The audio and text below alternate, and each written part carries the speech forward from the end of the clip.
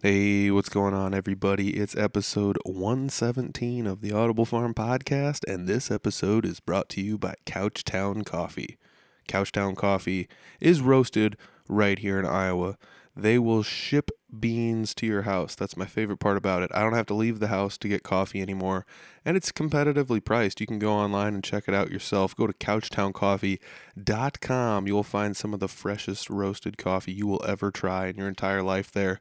And one of the coolest things about Couchtown Coffee is not just the fact they fresh roast it and not just the fact that they ship it to your house, but also you can save 20%. How do you do that? Just enter the code word AudibleFarm. Because you're listening to this podcast and Couchtown Coffee loves local live music just as much as we do, they are giving you the opportunity to save 20% this week. So go to couchtowncoffee.com, find a coffee you like, and enter that code word AudibleFarm. It's a good gift for the holidays. I don't want to give it away for anybody that might be on the receiving end of some gifts from me, but it's probably going to be Couchtown Coffee. Thanks, Couchtown. This week I'm sitting down with Clint Riedel. Clint is my buddy. I've interviewed him a handful of times. Some of you guys are back again to listen to Clint on the podcast, and some of you guys are listening to Clint on the podcast for the first time. You can actually just kind of go through the history. I'm not going to do it. He's been on like 4 or 5 episodes already, and he's one of the busier musicians I know around the area. He's always out doing stuff, and I usually see him about once a week at the jams in Barnum. Sometimes I don't make it out to the jams.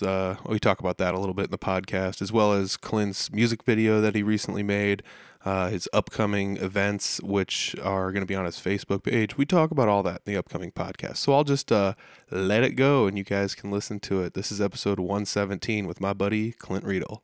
It's the Audible Farm Podcast with your host, Peter Stockdale.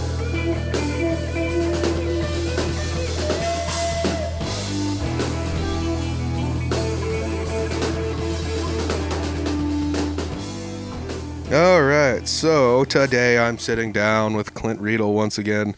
Hey, buddy. For everybody watching, we're in a slightly dimly lit room, but it'll work out for now because that's just the video and the audio's free everywhere anyways. So, Clint, you're like the only person I've interacted with for the most part in the last like month.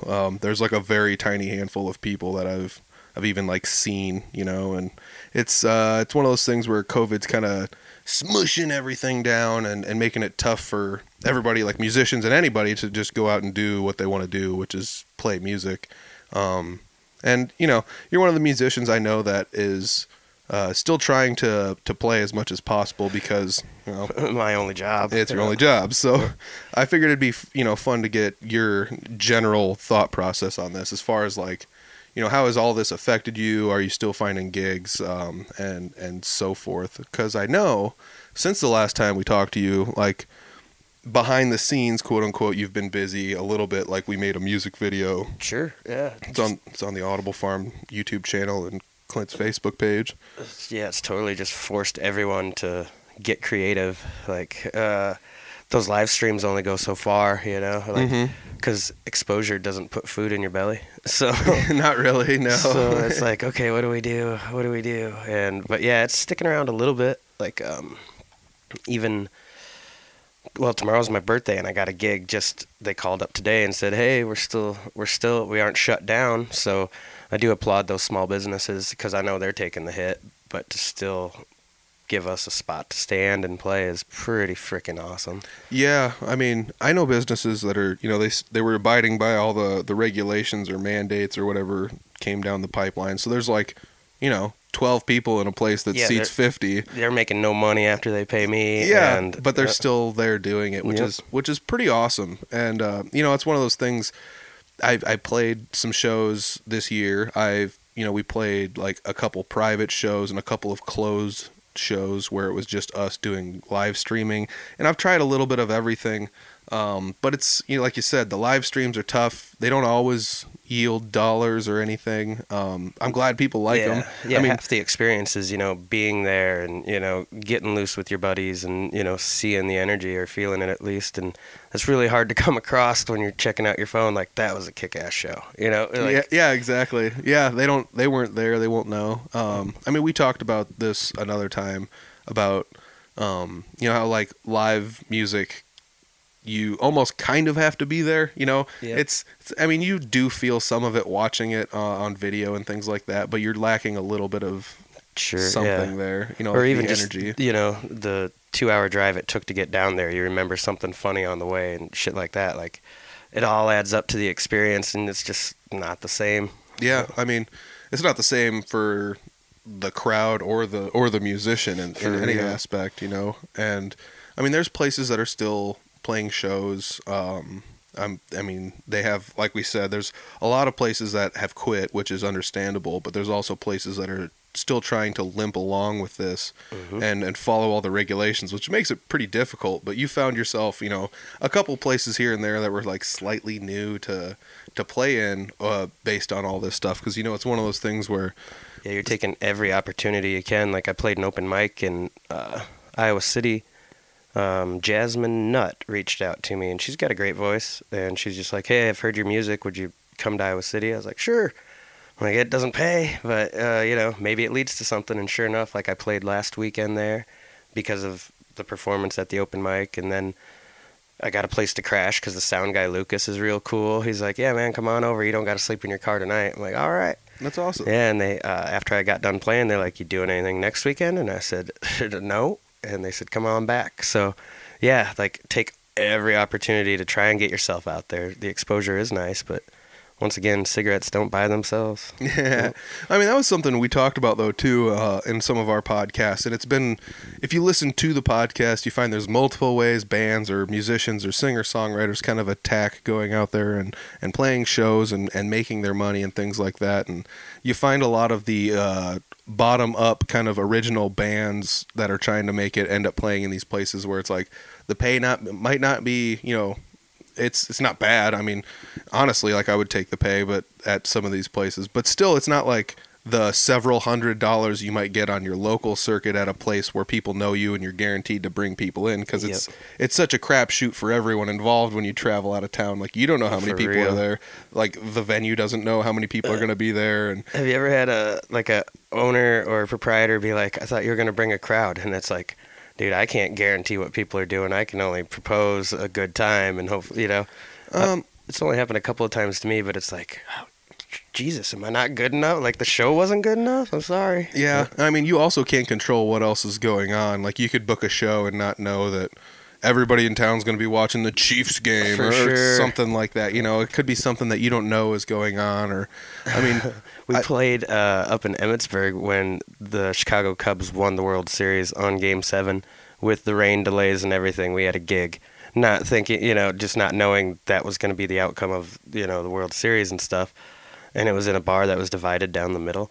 So we were playing music over here, and everyone's watching the game over there. Yeah. There was nobody. There was nobody. yeah, and I mean, that does happen too. Those kind of shows where you gotta take your chances and do stuff like that, though, too. Even though, like you said, you don't know how many games they're gonna play in the World Series. We'll book a show here, and then you're like, I didn't even know the World Series was the week before. And then now they're going extra games, and oh crap, now it's on the night where we're playing. You don't know, but it's not like you're gonna be like, I can't play. You know, Yeah, you for still real. gotta go play. Yep. You know, so. But it's kind of cool that, like, you've gotten a little bit of the taste of everything from, you know, you started out as one of those upstart people taking, you know, whatever somebody would pay you, until you realize that, oh, you actually can draw a crowd and people do like your craft, and you've written a lot of songs and you've got a large catalog and can take up, you know, a lot of time with your music. And now you're making the decent money on the local circuit with, like, the area around here with people, because people are, you know, they recognize you now. They're coming to the shows. And it's awesome that there's that many spots around here. Like, I've heard, I think it was you telling me, like, Des Moines is like, man, Fort Dodge is where it's at, because there's just so many spots where a guy can stay busy. Like, Yeah. playing on a Wednesday, playing on a Sunday. Yeah, it's pretty wild. It's not like every single person wants to come up here and play every place, but there's a lot of singer-songwriter people that are just kind of like, it's pretty wild. The town's not known to be like a music hub or super huge or anything like that, Yeah. but Yeah, people are taking notice. Even like Tank Anthony over in Iowa Falls, like, you see his name on the posters a lot around here because it's a very music friendly and accepting. Well, and Vino is in his band. You know, Yeah. he's a local legend. He was just hanging out last night with us. Yeah, he's a fun guy too. I hadn't seen him in a while. It's good to. That's the other thing. I've made a lot of friends in the music scene around here. A lot of people that are I would call a lot better than just an acquaintance. You know, and it's really fun to have that around here because it's. I don't know. It's not always the same everywhere, but I will have to say that I feel that COVID is either it's polarized people. It's made the people who support things support it harder, and it's made the people who turn their nose up at things turn their nose up harder. That's the truth. You know, I feel like it's doubled down on that. And that's one of those things where, like you said, if you're going to take that chance and you're almost like going back to your roots where you're like, I'm going outside of my element here to go to a place where I don't know who's going to be there, what they want to hear, what the building's like. I don't know anything. I have an undisclosed payout at the moment. Yeah. And we're going to go there just based on the fact that, like, you don't have anything better going on that day. And why not? Because whatever. So you go down there and now it turned into something that, you know, was a paying gig and now you got invited back. Yeah, because even in this like shutdown, I was like, I don't care. I'm just going to stay a musician. I might be a starving one, but like, yeah, if I would have gotten a job, I wouldn't have been able to just, you know, it was a Monday in Iowa City. Like, sure, I'll go drive 3 hours for no reason. Let's go. Yeah. You know, if I had a real job to wake up and get to, you know, it's like, that's not a possibility. Yeah, that would have been a very long night, you know. I mean, I got to leave right after work. I have to have everything packed up, you know, already. So I just leave work and go. And then you get there and it's like, I just have to like load in and play. Like, there's no time to eat anything or hang out, you know, and as soon as you're done, you gotta leave. And yeah, like I brought Jesse with me the second week around, and he's had to take a day off work, and I'm like, man, that sucks, but I don't even think on that level, you know? And it's just, I luckily conditioned myself to just be a dirty folk musician. That is also like the weird benefit, I guess, you would have for only having this be your only source of income is the fact that you do have the availability to just be like, yeah, I'll play a Tuesday 5 o'clock show. For real, yeah. You know? Yeah, we're going to be over at the Jam here after this. Yeah, and that's one of those things, the Jams, it's like an accordion because it started getting like really big. Some, you know, a lot of people started coming to the Jams here, and it's not always like that. And then there was the recent, you know, COVID mandates that kind of squished everything back down, and you went a couple weeks not having them. And like I said, I stayed at home for almost a month. You know, I was at home for over 2 weeks, and it was, you know, it's starting to shut everything down a little bit, but there's still people there. There's almost more musicians than people in the bar. But that's it's strange who you meet. Yeah. My heart goes out to Tracy Ernst's family. He came out to the Jam a couple weeks ago and played with his grandson, and that was awesome to watch. And like, without that Tuesday, I never would have got to experience that or really truly meet Tracy because, you know, we're all musicians. We're all playing at the same time in different places. So, yeah, you know, you don't cross paths much. That you got to utilize your Wednesdays. And yeah, and I mean, I'm kind of late to the music scene here anyways. Like it's only like I've only played music publicly, I would say, for like 3-ish years, you know. So he laid down a lot of groundwork for a lot of people around the area to, you know, I want to say he like set the bar, but you know, Sure. he at least set a bar, a standard for people sure. to try to reach for, you know, and definitely played a lot of music at a lot of places. A lot of people know him. Like, almost every musician around here has a story about him, it seems like. Yeah, that picture I saw Nick Earhart put up of them on the stage during his benefit, I was like, Jesus, that's a lot of fucking musicians. Yeah, You know? I can't remember. It's awesome. Yeah, 20, 30, 40 people there. I can't remember. And that was all for a benefit that they threw for him. Oh, it yeah. wasn't. I was at the benefit. I had a shot of turkey with I don't remember who, but yeah, and then I had to skedaddle before the picture was taken. But I remember I got to open for Highway 7 at, they call it Bucksville, over by Manson, I think, and never got to meet those cats before. And then it ended up raining, so like their set was cut short, and then we all just hunkered under a canopy and jammed. It was awesome. That was a great night. Yeah, and I mean, that's one of the things, even doing a podcast and talking to musicians. I mean, I've duplicated people. You're obviously one of the most duplicated guests, but you're also one of the more busy people, you know, I know as far as music-wise around my area. But I do enough dumb shit, you get good stories. But, you know, and it's unfortunate. I only met Tracy, you know, really met him and talked to him once, and it wasn't enough. It wasn't enough interaction with him to be like I was really good buddies with him. So it's sad that he's gone, and I didn't get to experience as much of his music and live performances and his personality as much as everyone else did. So kind of another motivating, like get out and do everything you can while you can, and that's the secret to happiness. Yeah, absolutely. And as far as I know, he was a really easygoing guy in that aspect, and that kind of thing. So it is pretty sad to have somebody be lost to that. And it's pretty crazy to see on social media the outpouring from not only musicians but other people in the community around here, saying it's a sad deal that he's gone and posting memories of him. And for sure, that's all you want to at the end, I assume, is just like hope I was good enough to be looked kindly upon. And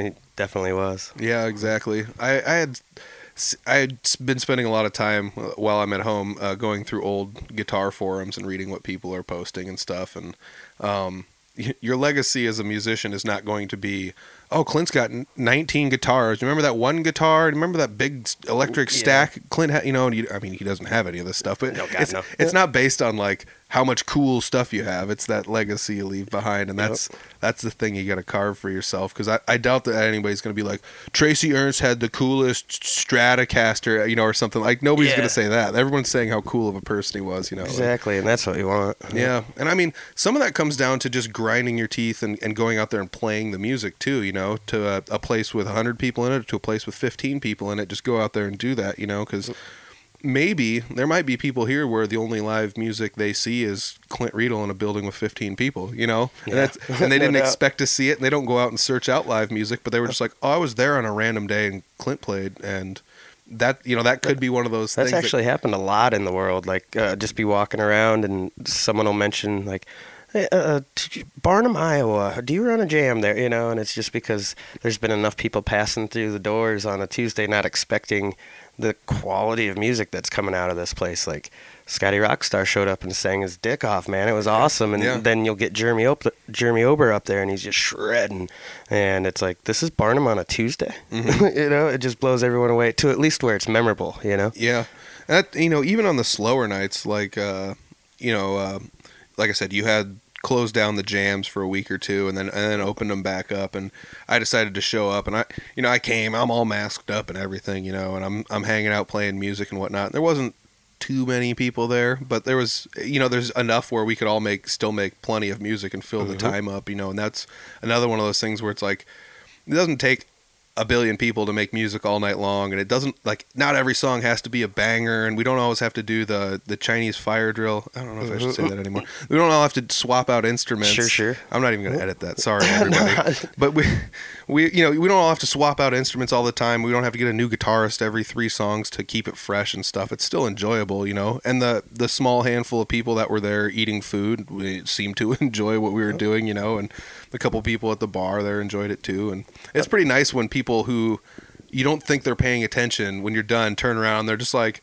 that was good, yeah, and they clap for you, and you're like, you were actually listening, this is really cool. Yeah, because they didn't come for a show, so if you catch their attention, you're doing something right. They just, they're eating French fries and enjoying their night before they have to go back to work in the morning. And, yeah. That you explained me at the junkyard. Just exactly. Sitting there eating French fries. Oh, you're a sucker for them fries, Peter. Oh man, I don't know why I love it. It's that's that bar food kind of thing. I dig it. The one thing Ashton can do right in life. That's it. You can't go through a Clint Riedel podcast without him slamming Ashton. No.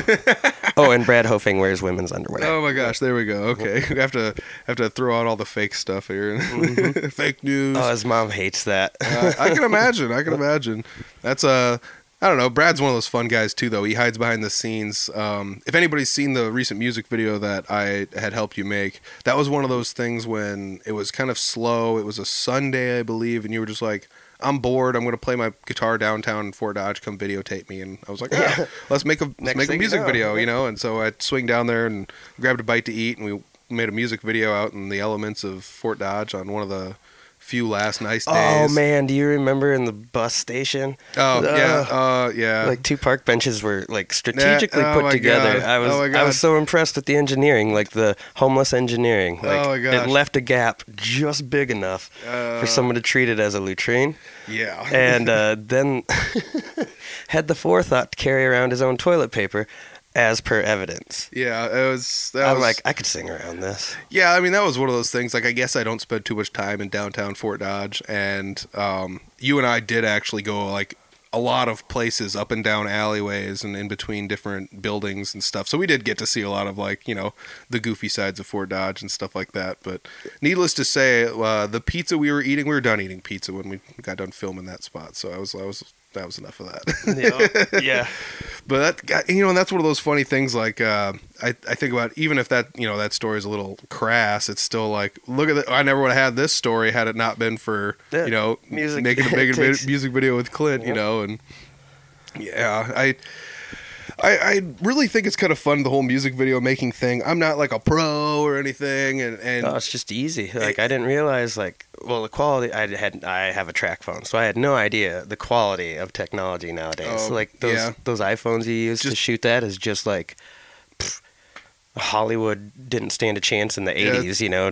Yeah. I mean, there's people that'll put filters on it to make it look old. They're so new school looking, you know. That's just any iPhone now that you buy. They come with such insane cameras that you can actually shoot your own music videos. Oh, that's awesome. And I don't know, it's I've tried something a little different with each music video. I goofed around with filters on this last one and slow-mo stuff, and I do have to say that, you know, one of the things that makes the music videos good is the fact that the music's good, you know, and it's, a huge shout out to you for playing and writing the music, you know, and a tip of the cap to Brad for Jeremy Ober plucking along on a couple of those tunes. And the recent one, While the World Dies, Jeremy plays the leads on that one. Yep. Does not, you know, he's not credited on it, I guess, but it's totally Jeremy Ober, you know, busting some leads on that. So I love Little Barnum, Iowa. Like, ever since Jeremy moved to town, it's like a mecca. You know, you're 16 miles away. Jeremy's in town, so he's ending the night here.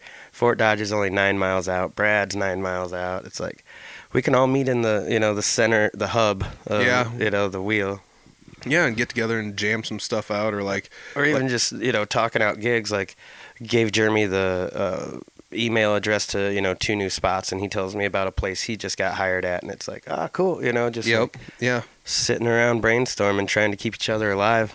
Yeah, and that's one of my favorite things about this is there's not really, if you buddy up with a couple people, there's not really like any secrets anyone keeps, whereas in certain music circles, people try to keep that kind of information close to their chest, you know, where it's like, we're playing a show here, and that's the only announcement you get is the fact that it got put on Facebook. They don't, if you ever like, how did you book a show here? And they're just like, oh, they called us, and you're like, well, is there any other information you can give me? Who owns the place? Can I contact them? You know, and they try to hold that stuff close to your chest. I notice you and Jeremy especially, or, you know, you share your information, and that's it's kind of another reason why I started the podcast, was just like, well, I don't know, why not share the information? And I mean, there's a group on Facebook that I share stuff where when people are looking for new music or gigs or things, I share stuff into the Audible Farm group on Facebook. So yeah.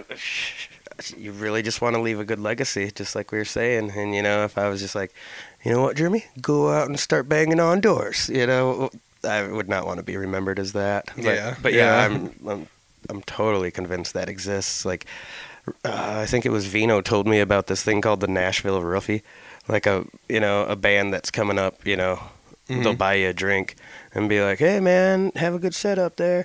And then you just bomb it because they just like slipped you something or whatever. Oh yes, I actually have. You know, that's one of those internet rumors. I don't know if he experienced it or anybody knows anything about it. But that was like one of those rumors that was like, supposedly there's places where people don't actually want their fellow musicians to do good because it means less attention on them, and they'll do things like that, like overserve their buddies before they go up on stage. Get them super drunk, like, hey man, you're gonna have such a good show, let's have a shot, and then you watch them get up there and not work. Yeah, and how much of that is pranking somebody, and how much of that is actually like malicious intent that you're pushing down on somebody, you know? And I hope none of it exists, but I'm sure it does. Yeah, and it probably does to an extent. I would think that like there are other forms of entertainment that people would do that, you know, comedy, they seem like pranksters or whatever, like pro wrestlers are like notorious pranksters. I don't know if they would do anything that crazy, but like, you never know, you know. Well, what are you talking about? They'd throw them off a cage when they're not supposed to.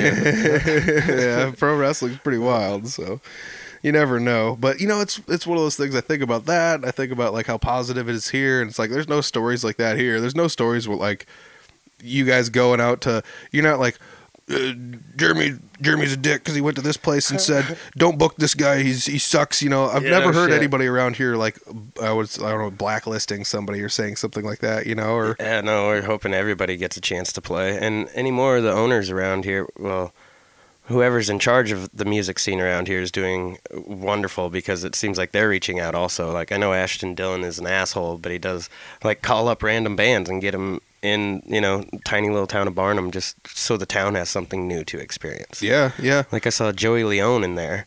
Oh, and cool. he was the lead guitarist with Steve Perry, is that right? The guy who plays with Aerosmith? Yep. They had a band together. Yep. And he's just a shredder. And, there's 15 people in here, and I was one of them while he played his ass off for like 3 hours straight, and then came over to my house and hung out and signed my guitar and played guitar with me. Oh, cool. Yeah, That's really cool. Yep.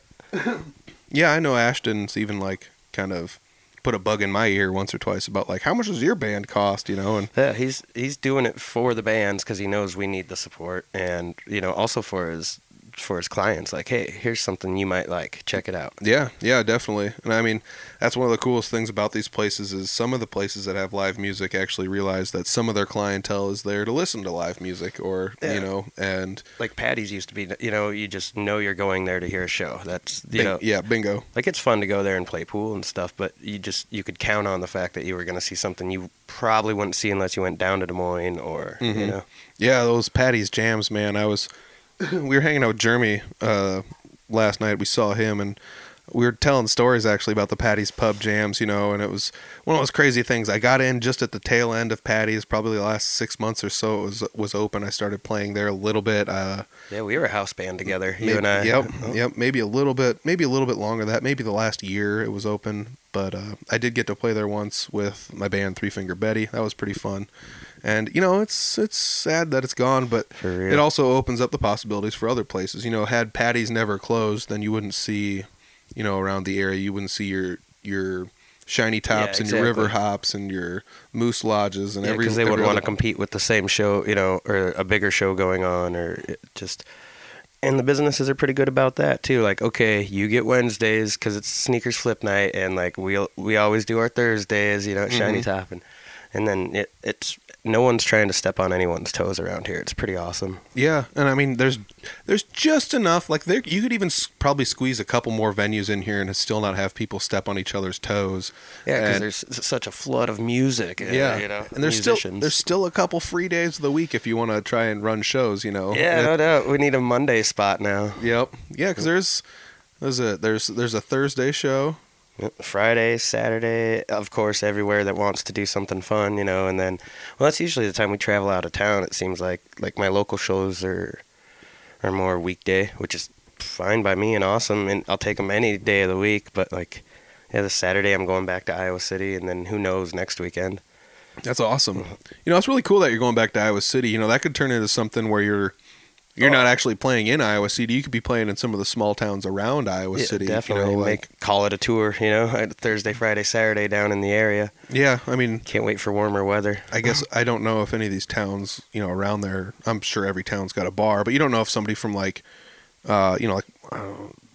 Lisbon, or I think that's where Vinny's from, but you don't know if somebody from Lisbon area is I got a bar in this tiny town and we want to have you come play for my buddy used to play at North Liberty, all those little spots. It could be done, but as you know, I'm horrible with technology, so lining that stuff up, I suck. All you need is a calendar. You need a paper calendar. Say I got it over here somewhere. Yeah, paper calendar. That's the way to do it, though. I also think that looking at stuff on paper is a little bit easier to measure it all out. It's nice to put paper to pen and be like, this is here on this day. And because I don't look at any of my reminders. It's like something will pop up on my phone, and I'm sure I wanted reminded for a reason. But I'm like, it seems like a lot of work. Yeah, something dings on your phone. You're like, well, I don't know what this is for. You get out the piece of paper, the booklet, and you're thumbing through your black book, I got to show it, later today. Of course, yeah, I wrote it down. I'm there, Oh, totally. Yeah, it was a birthday present. Last year, but paper calendar goes a long ways. Now I know what I'm doing this month, and it ain't very much right now. Yeah, I mean, that's the tough thing, because you got to try and squeeze out shows anytime you can, and I'm sure that, we talked about this the last time. Money's tight at businesses. Money's tight for you. Money's tight for the average consumer, for everybody out there nowadays. It's kind of in a little bit of a crunch, and now the holiday season's coming up, so money's extra tight, because everyone wants to do the whole Christmas thing. And that's one benefit to being an orphan. Like, I got nobody to buy presents for. Like, Goody, but she doesn't care. I don't even know where Goody's at. Yeah, that was another thing, like having a video here at your place. I'm not sure if your cat was like all over the video before we started. Now it's gone, but that's camera shy. Okay, now I know how to get her to shut up. Awesome.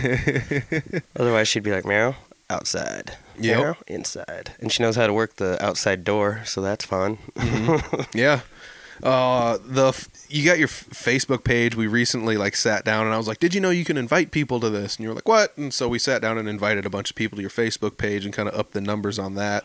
Regardless of whether or not anybody wants to admit it, likes don't equal listens and likes don't equal, people showing up at your show and stuff. But it also does have some sort of merit online when you look at somebody's page and you're like, oh, this person's got hundreds and hundreds and hundreds and hundreds of likes. Awesome. Probably justifiable, So that was something we sat down and talked about. And, like we were talking about earlier, you don't hold any secrets, and it was just like, did you know you can invite people to like your page? I guess if anybody's listening and you don't know that, yeah, do it. Go for it. It proved very beneficial for you because in less than a day you've doubled your capacity for likes on your Facebook page. Who'd have known? And it's a thing. I guess if anybody's listening and you're like, I don't know how to do this, this is how you do it. You just go to your Facebook page on Facebook, and then there's a tab section where it says home, photos, about, community, videos, things like that, and just click on the community one.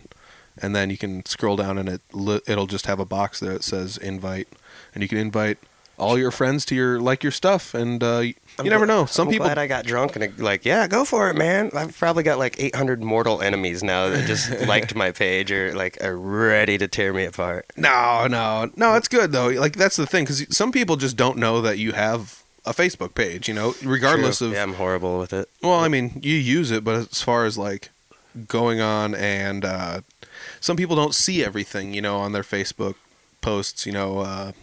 I was talking with somebody and they're like, I have no idea what this person's been up to. They don't post on Facebook. And I'm like, I see their stuff every day on my wall, so yeah, your stuff just might not show up on their wall and they don't know. Yeah, and I've never purposely looked up somebody's page or anything to see what they're up to. So yeah, I guess it does just have to constantly be in that timeline or that wall or whatever, because yeah, Jesse Wilson's good about it. I see his stuff all the time on my wall. But granted, that's because, I imagine the algorithm is like, oh, you like Jesse Wilson music. So here's Jesse Wilson music stuff. And then they always flash that, you want to promote this for $10? And I'm like, not really. Good. No. It does actually, it gains an asinine amount of exposure. I've dabbled a tiny bit with Facebook ads, but it's pretty wild. Like I said, it gives you an insane amount of exposure. As far as how many people interact with it, it's fairly low. Is it worth the exposure? I don't know. Give it a go. I know some people that lean hard on Facebook ads and swear by them. I guess if it's always scrolling across your feed, eventually you'll take notice. And that's But when you could tell somebody used that promo ad, a band in Kentucky is playing this Friday, and it's why the hell would you even waste telling me that? Well, some of it comes up to how you set up the ad, because you can cushion the Facebook ads to do certain things. I want the ad to go to people outside my area or inside my area or with no general area in mind, or I want to garnish more likes, or I want to promote an event or something, and maybe they clicked the wrong button or checked the wrong box, and all of a sudden they're promoting their Kentucky event to people in Iowa or something by accident. All of a sudden they've got a huge Canadian following, but no one can ever make a show. Well, that's actually a thing though.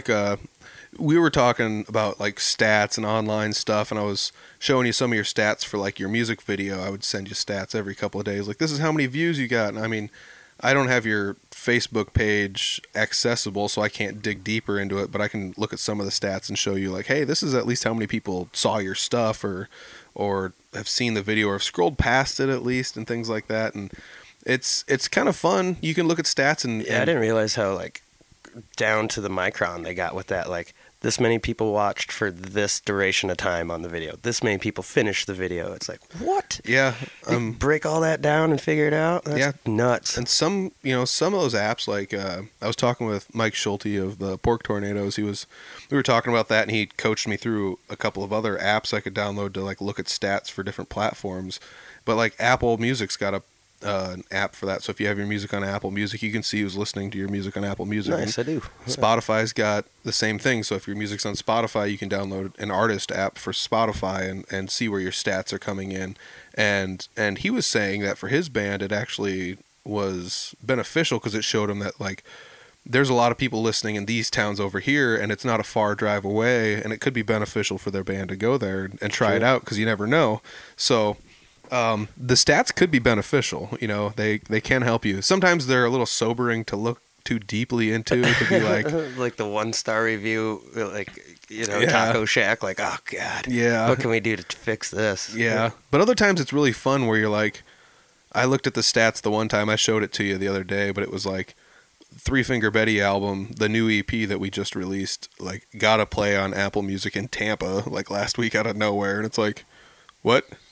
I'd go to Florida. Like, I'll go to Florida and do a show, but I mean, it's going to take more than one listen from Tampa, but still, and it's also weird to see on like Spotify where it's like, what's your most popular towns? And like, we do all our shows in Des Moines and the surrounding area, and like even combining all of the towns like West Des Moines and Urbandale and everything on there, and even throwing like Ankeny and Ames in there, it's like, it's still not as big as some of the followings we have in other towns, which is pretty wild to think that like there's small towns out there that people that know us. And that's another thought, like these small towns have a lot of singer-songwriters like yourselves camped out in them. For real. Maybe the people might want to hear a punk band. You never know, Yeah, mix it up. You never know, And Three Finger Betty's done it a couple times where we ventured to smaller towns, and the pay is generally very good because they don't have much entertainment there, and that's... if there is entertainment, that's where people are going. And even if there's not, people are still going to that place because there's not much else going on in the town. They were going to go down there and drink anyway. Yeah. So it ends up being a very good, a very good thing. So if there are bands that are like, I want to try doing, the thing Clint's doing where he hits up local venues and plays in these smaller towns, you never know. Hit them up. Yep. Send them your social media links. Send them music videos, send them everything you got. Back in the day, it was just, back in the day, like 5 years ago when I started doing this, I would seriously just look for neons and carry my guitar in and be like, is anyone in charge of like entertainment around here? Or can I speak to the manager? That was always the easiest way because you're right there and you're like, you can't place the phone call and be like, I hope they get back to me. It's like, oh yeah, would you like to reject me to my face right now, or are we booking a gig? Because that actually does. It's not like you're putting the heat on them, but you kind of are, and it's also like like I said, if you send them, here's my Spotify links and here's a couple cell phone videos on YouTube, like it only does so much justice. But if you're there in front of them, you're like, oh, this is actually pretty darn good, Yeah, for real. They can actually feel that. It just like watching a live stream, like you can feel it and be like, this guy, he might sell us some beer, you know? Yeah. Plus, you could email your links out to everyone all day long. How do you know who's clicking on them? Yeah. I mean, there are ways to track link clicks and all this other stuff, which is pretty cool. I mean, I've done a little bit of that back in the day. I'm horrible with my email. Like I'll check it every 4 months, and then so Facebook is the way to get a hold of Clint. Texting works. Yep, Facebook and texting. So or just come down to the jam, hang out. Yeah,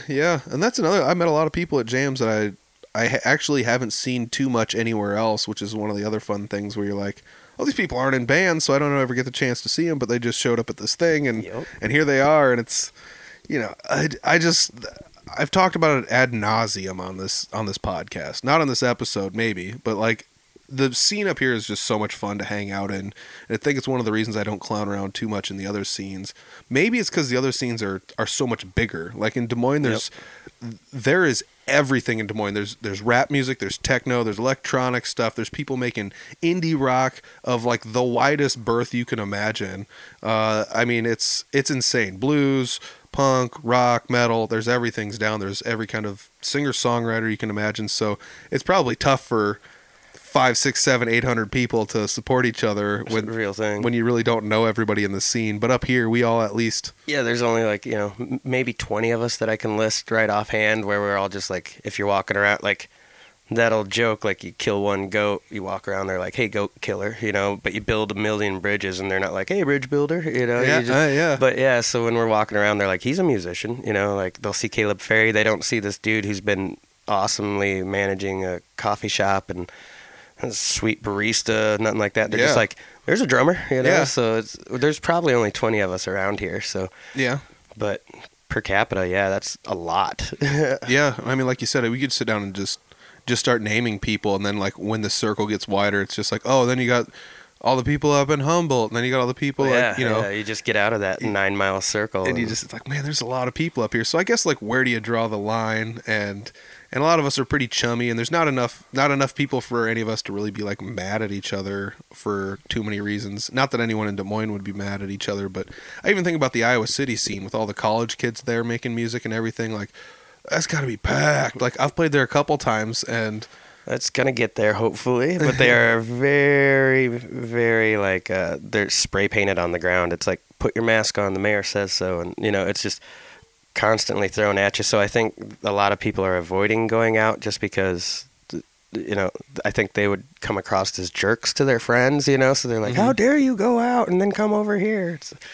yeah, But, I mean, to each their own, but I see no reason not to myself. Yeah, I talked about that a little bit last week in my solo podcast. I know that you listen occasionally sometimes to the episodes, but a lot of times I just come over here and tell you what I talked about anyways. Sure. So, but I sat down alone and kind of tackled this topic where, you know, it's kind of weird. We're in a spot right now where, you know, we went through a period in like 2018 where it's like, we need to quit shaming each other. And everyone was like, yeah, we probably should. And right now we're all shaming each other. You know, we're just doing it again. Yeah, and, different topics. Yeah, and I get it, because like, people are asking a question that is subjective and expecting an objective answer. You know, and it's like, I can't give you an answer that's rooted in facts when, you know, we don't have the facts. No, when you're asking something, when you're like, what's your opinion on this? And then you tell them your opinion, you're like, well, that's crap because this. And it's like, well, I mean, it's not crap because that, you know, and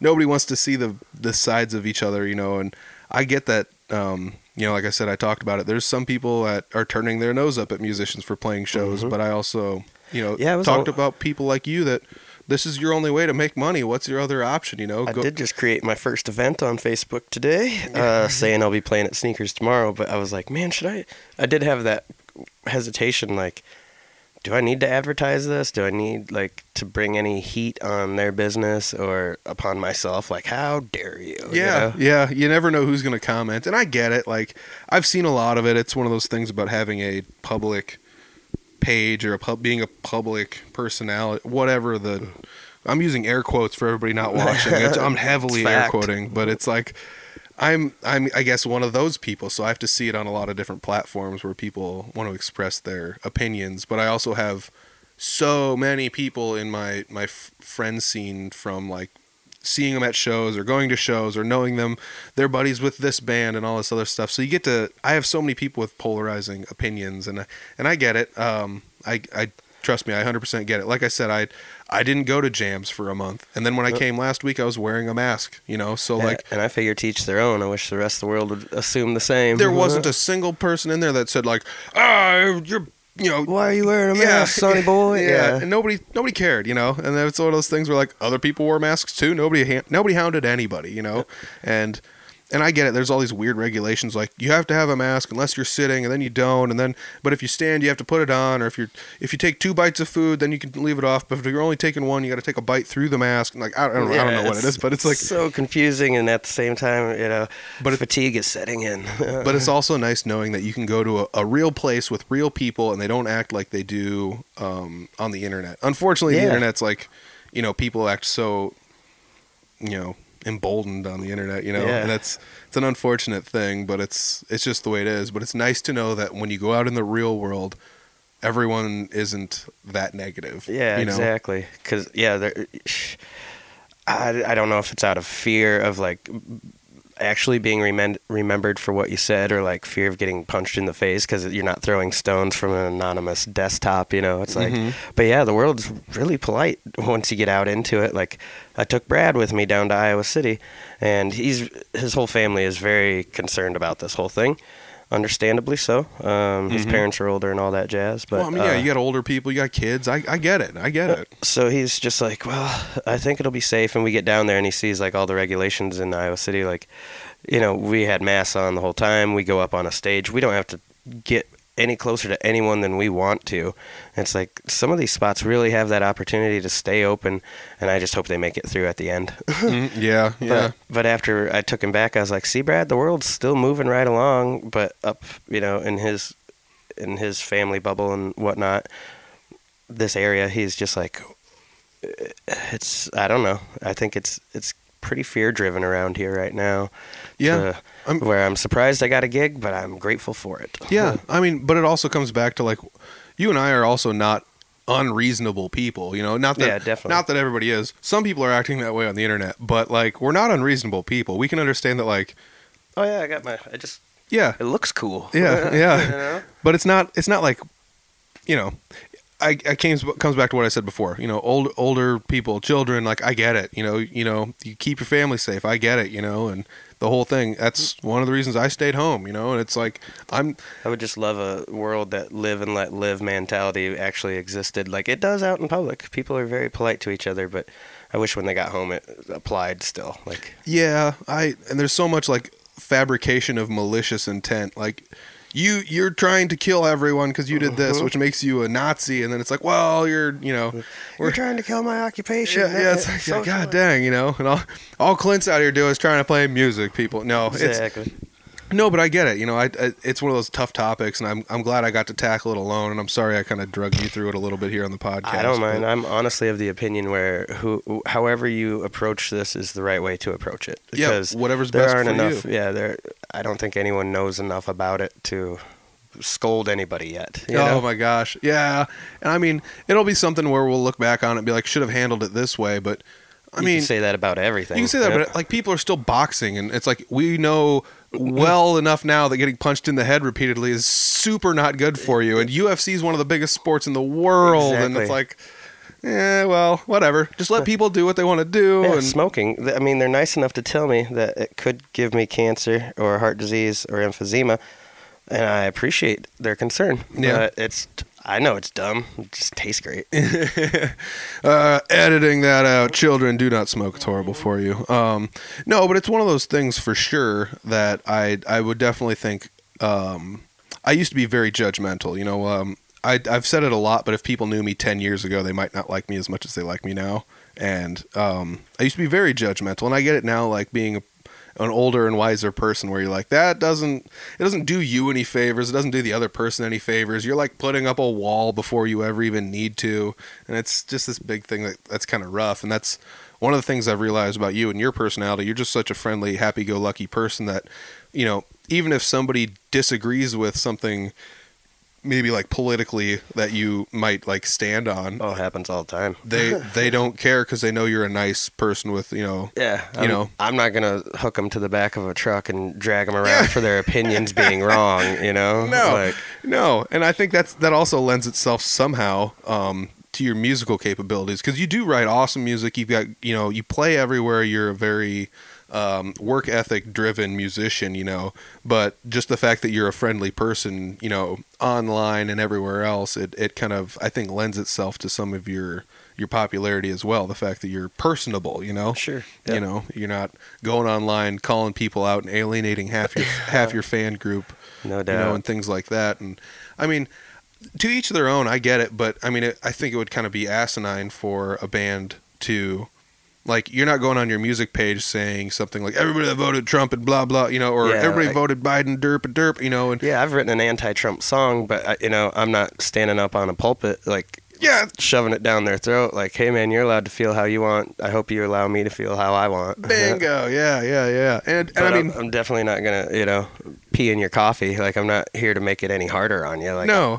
Some And of those people just love picking a fight about politics, though.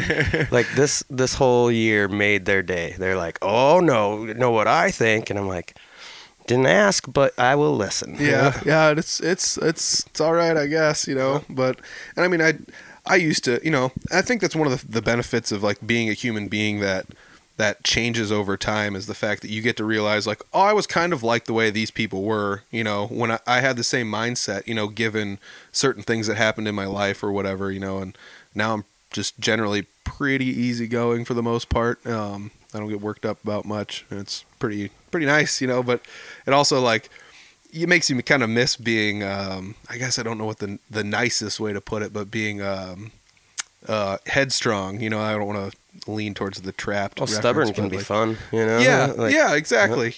And I get it. There's definitely benefits to that too. You always get what you want, but the downside is you always get what you want. Yeah, no doubt. Like playing music. Like you don't eat every day, but you do what you want every day. True. Yeah, and I mean, that's another thing. Like you play music every day, people might not like every song, but they'll like some of them. And Brad and I were talking about that. He's like, "Did you know Dolly Parton wrote over like 3,000 songs, and 9 of them were like, pretty big hits? Can you think of 20 Dolly Parton songs?" And it's like, man, no, I don't think I can. And it's like, yeah. So you had to write 3,000 to get those 15 memorable songs, which are just like American anthems at this point. But so yeah, you gotta put in the work to even get that 1% to come up to the top. So like, I just keep writing shitty songs until one good one comes around. Throwing dart at a board with blindfold on until all of a sudden you hit something. Let's sing about my wiener dogs today. Oh man, no, I've always liked your songwriting style. If people have stumbled on this episode and never listened to any of the Clint episodes before, like I said many times, scroll back through and listen to some of those if you want more stories. But your songwriting style has always been one of my favorites. There's not too many people that have, like, a lot of your songs have a lot of words to them. Not all of them, but it's you're telling stories. Yeah. You're not just, there ain't many hooks in them. Yeah, you're not just writing hooks and sticking them together. And making a Def Leppard song where it's like, what part of this is the verse? This is like the whole thing's just like a giant pre-chorus, like and it just don't worry, the verse is coming around. Yeah, and you just keep bobbing your head like, this is awesome, and you're one of those people, like I said, that heck, last week we put an electric guitar in your hand and some of your finger picking stuff you do on an acoustic turned into leads on it when you put an electric in your hand, and it's like, that's pretty wild. I'll be doing that tonight too. I forgot. That's cool. So I don't know. It's lended itself a little bit to some experimentation around, too, as far as like some of us kind of chummying up together and hanging out. Different people have bounced different ideas off each other, and I think a lot of our game or our music or our experience of us as professionals in this scene or amateurs or whatever has changed because of it. Even to the fact where like, Chris Carr did that podcast with me, and he talked about his OBS live stream that he does. OBS is the software, but he talked about his live streams he did because he was one of the people that was doing some of the best live streams, and talked about how he pulled it off. And then I learned some secrets from that, that he was doing, and I got to dabble a little bit with the software at my house, and I set up some stuff and never really used it. But then Brad ended up using the software, and he's like, I need to figure out how to do this. And I was just like, and now Jesse's got a home studio. Like everyone's just evolving. Like, it's nice. Yeah. I mean, I talked about it at the Jesse podcast where it's like, Jesse's got a home studio. Yeah. But it's like, how much money did you spend on this? Like $200. Like, it does not take much money at all to set up what is a home studio. I mean, you can go to research what it takes to set up a home studio, and they'll give you 5 bare bones things that it'll cost less than $400. Yeah, when I first started out, like the only studios I knew of was like Bob Mentier and then like Junior's Motel and stuff like that. And I had no idea how many studios were out. Well, I'm air quoting now, studios that are out there.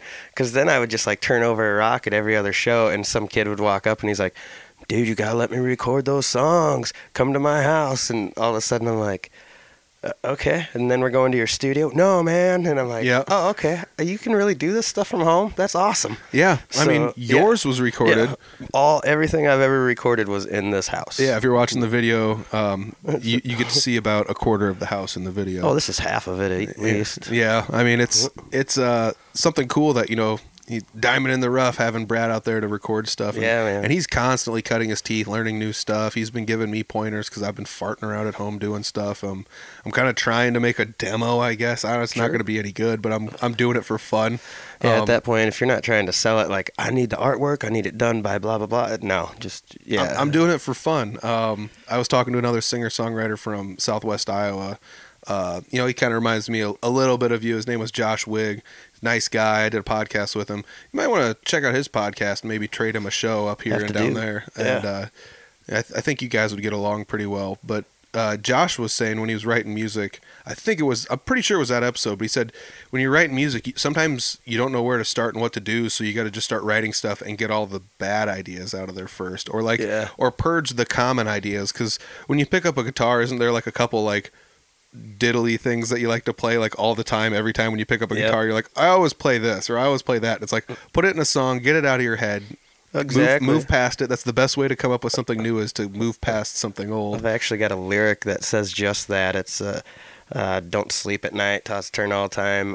So I just wake up, put the guitar in my hand, and hoping that writing them down will make them go away. You know, because you sit up there and it just bounces in your head long enough, you're like, just get rid of it. You know? Yeah, and that was something that, like, the concept of that I never really thought too much of, and he just kind of, explained it like that. Where like, if you got an idea or something, get it out there, and if it's something that's like really polluting your mind, even if it's like not a good idea, see it through, see what happens, or like record a demo of it, or get at least start it or something. 12 sheets in my notebook of like just a chorus or just a lyric or even just an idea and a chord progression, and it's like, okay, that might turn into something, and eventually like I might go back to it and see it from a different angle, and it does, but at the time it's like, this isn't good enough, but at least it's out there, because you can't go back to it if you don't write it down. At least in my case, my memory is shot. It is almost impossible. I can't count the amount of times I sat up late at night playing guitar and being like, this sounds cool. I'll have to make sure I remember this, or write it down in the morning, or record it, and just bust out your phone and record it real quick or something. That was something somebody told me. I was in one of the very first handful of episodes I did. They said, just get your phone out. It sounds like crap sometimes, but it's better than nothing. You know? At least remember the strum pattern, if nothing else. That's the toughest thing, is like the little nuances of the rhythm and the strum patterns, because you can be like, it was these notes, it was kind of like this, but it sounded way cooler. Yeah, what was I doing different? I'll never know. Yeah, and so like that's where I started to, I like did the whole studio, I'm using air quotes again, home studio setup. When I record episodes at my house, it's just me sitting around my computer. But I was just like, why can't I just plug in my guitar into this interface and record stuff? Which is like literally what it's made for. I just unplug a microphone and plug a guitar in, and then it's like there. Now I just have to like open up a software and record this, and I have it recorded instantly. It's right there for the morning when I can come back and think like, okay, this is going nowhere, but at least you have that option. You know? At least I can do that, because like, some nights you sit there and you're like, this riff sounds good, and that riff sounds good, and this riff sounds good, and you're like, these are all in the same key. I can actually string some of these together and sort of make a song. And I mean, I've done that just for fun, just to see like, what are all these independent riffs that never were supposed to go together? What do they sound like together? And some of them sound really cool, so you never know. Exactly. I think that's one of the things that's super important is writing this stuff down, and it's something I'm not good at. And some of that just comes back to like, you and I have talked about it plenty, not on the podcast and sometimes on the podcast, where like sometimes not being self-confident is like one of those tough things where you're like, I got to overcome this somehow. But actually sitting at home and recording my stuff and listening to it, I had one of those, like I said, Josh Wigg type realizations where like some of this stuff, I'm glad I got it out there, and it's like in a recording software somewhere for me to manipulate and add to it and do stuff with, because I don't play it as much anymore. But other stuff that came from that, that I would have never thought of after these ideas are out of my head. Now I've got all these fresh ideas, and they're, like I said, they might not be good. They might not ever get mushed together to make a song. Maybe they're all like, I may have got 14 partial songs at my house that you're are just making space for the new ones. Yeah, exactly. And it's so cool to actually be able to do that. And I now finally understand like the artist's plight of like, here's all my half-finished projects, and it's like, and then I'm going to start a new project. It's like always starting something new when you don't have all the other stuff finished. I get it now. I totally get it. Holy shit, we're almost at an hour here. But yeah, I think that's one of the fun things. One of the reasons I always try to have you on the podcast. You're a fun guy. You're a nice guy. You play great music. You got great songs and stories in your music. You've got different versions of how everything goes, depending whether or not you're solo, or if Brad's with you, or if you're with a full band, or if we go see you at a jam night. And those songs take on different lives depending on who's around. We saw recently with the live stream that Brad helped you out with, that you played with Jeremy Over, and Trevino was there, and Brad was there, and you guys all kind of got to get up there a little bit and play on a nice, like, well-polished live stream that Brad had helped set up. And, you know, it's really fun to be able to see you playing in different areas, doing all this different stuff. And, you know, I don't know. We recently passed the 2-year anniversary of you and I meeting each other. Oh, you know? dude, I saw that picture. Yeah. Like, I had long hair. I'm going for it again. Yeah, I'm doing it. But it's one of those things that made me think, like, it's weird that in 2 years, like, I'm not saying I'm not somebody that doesn't make very many friends, but it's weird that in 2 years, you know, you and I have kind of taken a liking to each other and helped each other out. You know, you've given me a place to play at jam nights, and some nights I'll come over here and play guitar with you, and you're not ever, like, super judgy, like, oh, yeah, fuck that all up. You know, it's if I dink with something, you're just like, ooh, sour. You know, Yeah. it's funny. You know, it's not like I'm being judged here. So I I think some of the best thing you can do is finding a buddy in your area that's not judgmental and just kind of, you know, hamming it up with them a little bit. Like-minded individuals, you know, we all just gravitate towards each other. I think that's why there was like 4 or 5 of us buddies sitting around last night just joking about the same fucking thing because we're all like-minded. Yeah, for the most part, yeah. I mean, vote 1 for finding a community around you and hanging out with the people, because you never know who you're going to meet, you know? Could end up being one of your really good buddies. Yeah, only thing that kept me sane through this whole virus stuff, like friends, because Yeah. my cat is a bitch.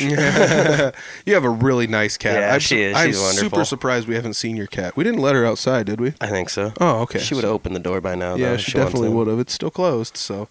All right. Well, I guess we're really close to an hour, and we got to pack up shop and head to a jam night here at a nice socially distanced environment. You that's betcha. very safe. Big open cavern and have some fun. There's more than enough room at the junkyard. So yeah, Tuesday nights at the junkyard. That's when the jams are. So that kind of gives away the day that we recorded this. But Tuesdays at the junkyard. Clint, you also got a show on Wednesday, which is going to be yesterday, as of the day this episode comes out. And it will be my birthday. Nice. The Facebook page at Clint Riedel Music, we recently beefed it up a little bit with some more likes, and you're going to start Yeah, go sharing check out stuff those on videos, and thanks to all my friends for making that shit happen.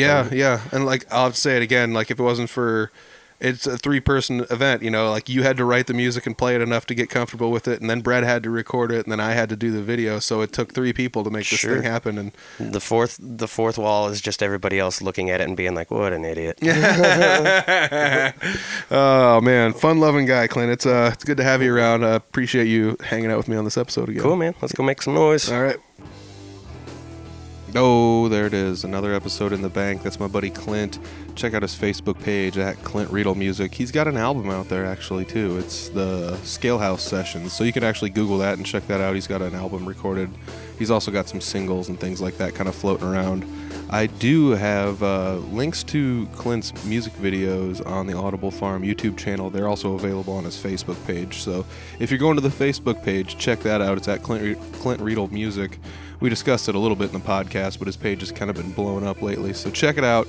Say you were one of the first 1,000 there to like it. So I also know Clint had a birthday not terribly long ago. So happy birthday, buddy. It's another trip around the sun for you, and hopefully many more.